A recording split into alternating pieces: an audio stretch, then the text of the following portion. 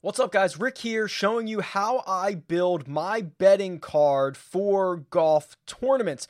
And it really focuses on two different factors. Number one, how much I'm willing to wager each week. And number two, the amount that I want to win if I do indeed hit an outright winner. With those two factors, we are going to be able to build, in theory, a very well-balanced betting card for any golf tournament.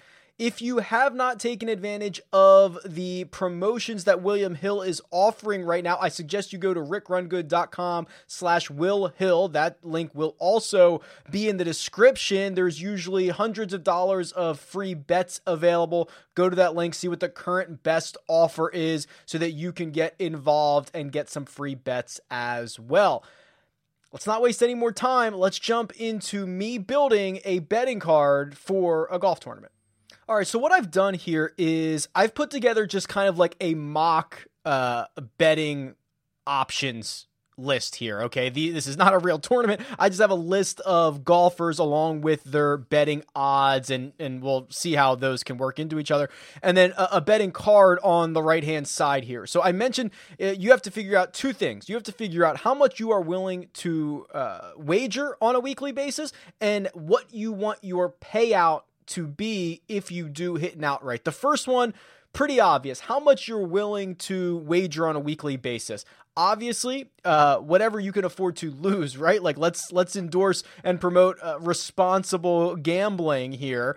So for our purposes here, we're going to start with $100. I'm willing to wager $100 on golf outrights every single week. The other aspect of this, the other variable, how much you want to receive as a payout if you do get an outright correct. This is a little abstract, and this is something that you might have to tweak over time to see what is comfortable for you, because as you're going to see, whatever you choose for this amount, it's going to kind of determine how much you have to wager and thus how many players or how many golfers you can make bets on over the course of any given week. So we'll tinker with the payout as well, but for now I have it set at $500. So that means I'm willing to wager $100 on a weekly basis, and anytime I get an outright winner, I'm going to win $500. That's going to be my payout, and with those two things, we can start building a betting card. This is a very simple spreadsheet. All it allows me to do is, copy and paste in our options into our betting card and see what the wager would be. So based on my variables, Dustin Johnson at 8-1 odds to earn me a payout of $500 if he wins, I need to wager $62.50 on him. So this is, it's obvious that the shorter the odds are for a golfer, the more you're going to have to wager to get to that $500. For example, if I want JT Poston on my betting card, I only need to wager $5 on him to get to my $500 target payout. So that's how this differs. So when I have my videos where I'm going through my betting card, it's rare that you'll see me load up on two guys at the top because, for example, if I do Dustin Johnson and Bryson DeChambeau, well, now I'm already over my $100 weekly spend because I need to wager $62.50 on Dustin Johnson and I need to wager $50 on Bryson DeChambeau at 10-1. Well, now I've already wagered $112.50. I'm over my budget for the week. So that's why you rarely see me take two of the shortest guys on the board because the math doesn't add up for me. Now, if I get rid of Bryson DeChambeau, and I go down a little bit further to maybe a Xander Schauffele, who I have listed here at 20-1. Well, I only need to wager $25 on Xander Schauffele at 20-1 to get to 500. So now I've got $87.50 currently being wagered. I can continue to add to this card. So this is normally what I do, right? I'll kind of find a guy near the top of the board. Then I'll take another step down. I'll take another step down after that. And then maybe I'll throw a couple of darts at the bottom. So if we continue to go here, maybe I want Harris English this week at 50-1. Well, 50-1, I only need to put $10 on Harris English to win $500 if he ends up winning this golf tournament.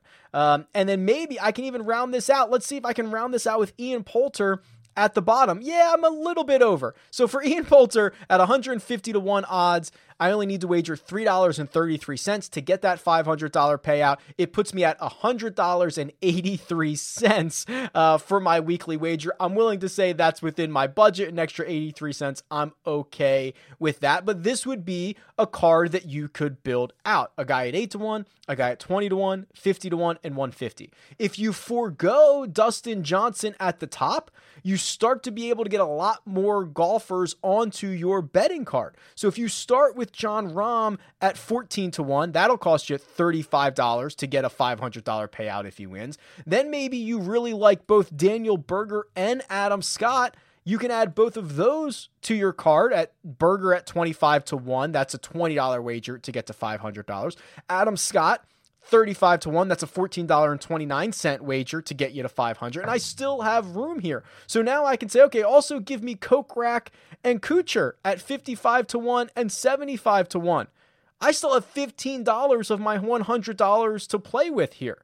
So you can see how, depending on basically your shortest golfer, that if you forego the top of the board, you can usually get more bullets down at the bottom. I can probably even still add Poston, Kuchar, and still have $6 left over here. So I can have now a card of, what is this, 7 golfers, and still have room for a couple of long shots at the bottom because I did not take Dustin Johnson or Bryson DeChambeau at the top. So some people will say, Rick, if I'm only winning $500 on an outright, why am I even betting it? I wouldn't say that. I mean, if you're doing this every single week, I think that's great, right? You're risking 100 every single week. You're trying to win 500 if you do get there on an outright. But let's say you make this 1,000 as your payout and you don't change how much you're willing to wager, which is $100. This math becomes a lot stickier. So if I just change Jon Rahm's payout to 1,000, well, now I've got to wager $71.43 at 14 to 1 for Jon Rahm.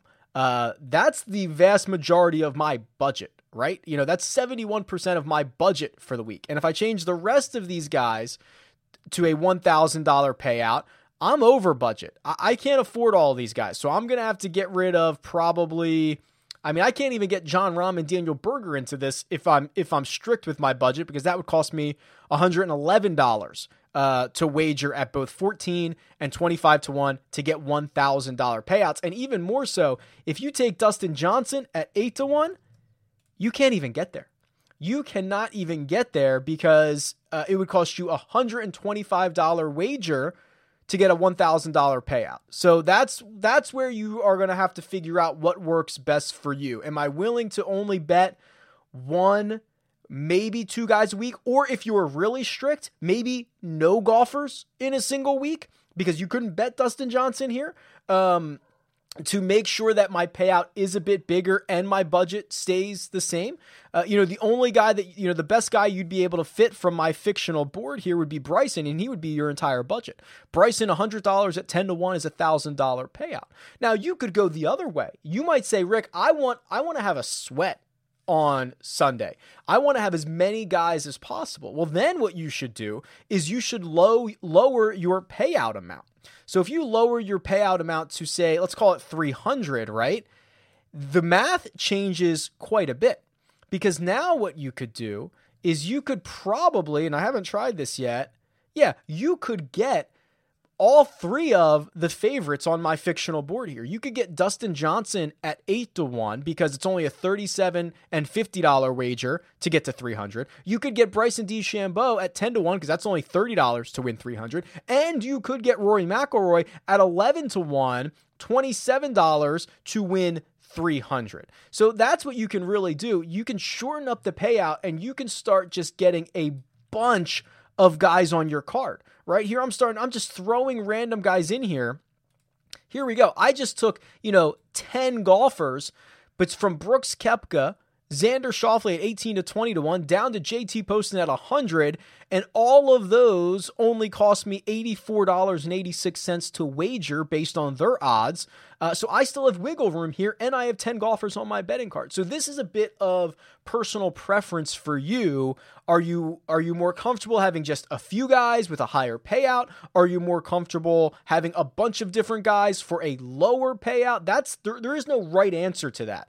But using this process where you determine, which I think the most important thing is determine how much you're willing to spend on outrights to begin with, right? Every single week. It might be $100, it might be $1,000, it might be $10, it might be $25. Whatever that number is for you, that's the most important thing. And then based on your personal, risk aversion or your personal preferences, you can determine what that payout is. And once you figure out those two numbers, you can just start plugging the odds in. You can start seeing how much you need to wager. You're always going to wager more on guys with shorter odds than you are with guys for longer odds, but they are going to pay out the same amount.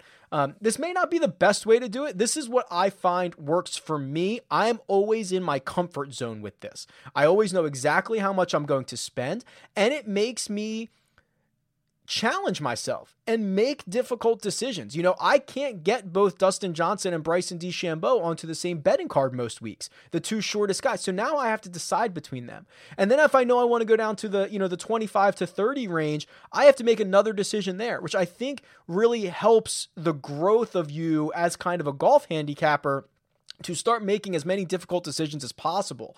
It trains the brain to try to, pit guys against one another, and you can be right or you can be wrong. I think that's growth when you're trying to put all of this together. So this is how I do it. This is what I would suggest to you. Just whip up a very easy spreadsheet like this. I mean, it took me just a few minutes to put out here. I'll include the link to this spreadsheet so that you can view it and just kind of review what we looked at. I'll put that in the description as well, along with a link to rickrungood.com/Will Hill, which is going to be updated with the most current and best offers that William Hill has available. So you sign up through there, you usually get hundreds of dollars in free bets. It'll be different by state, so check out what your current best offer is. But yeah, that's it. That's how I build my betting card. Let me know what you think. Tweet me at RickRunGood or leave a comment below.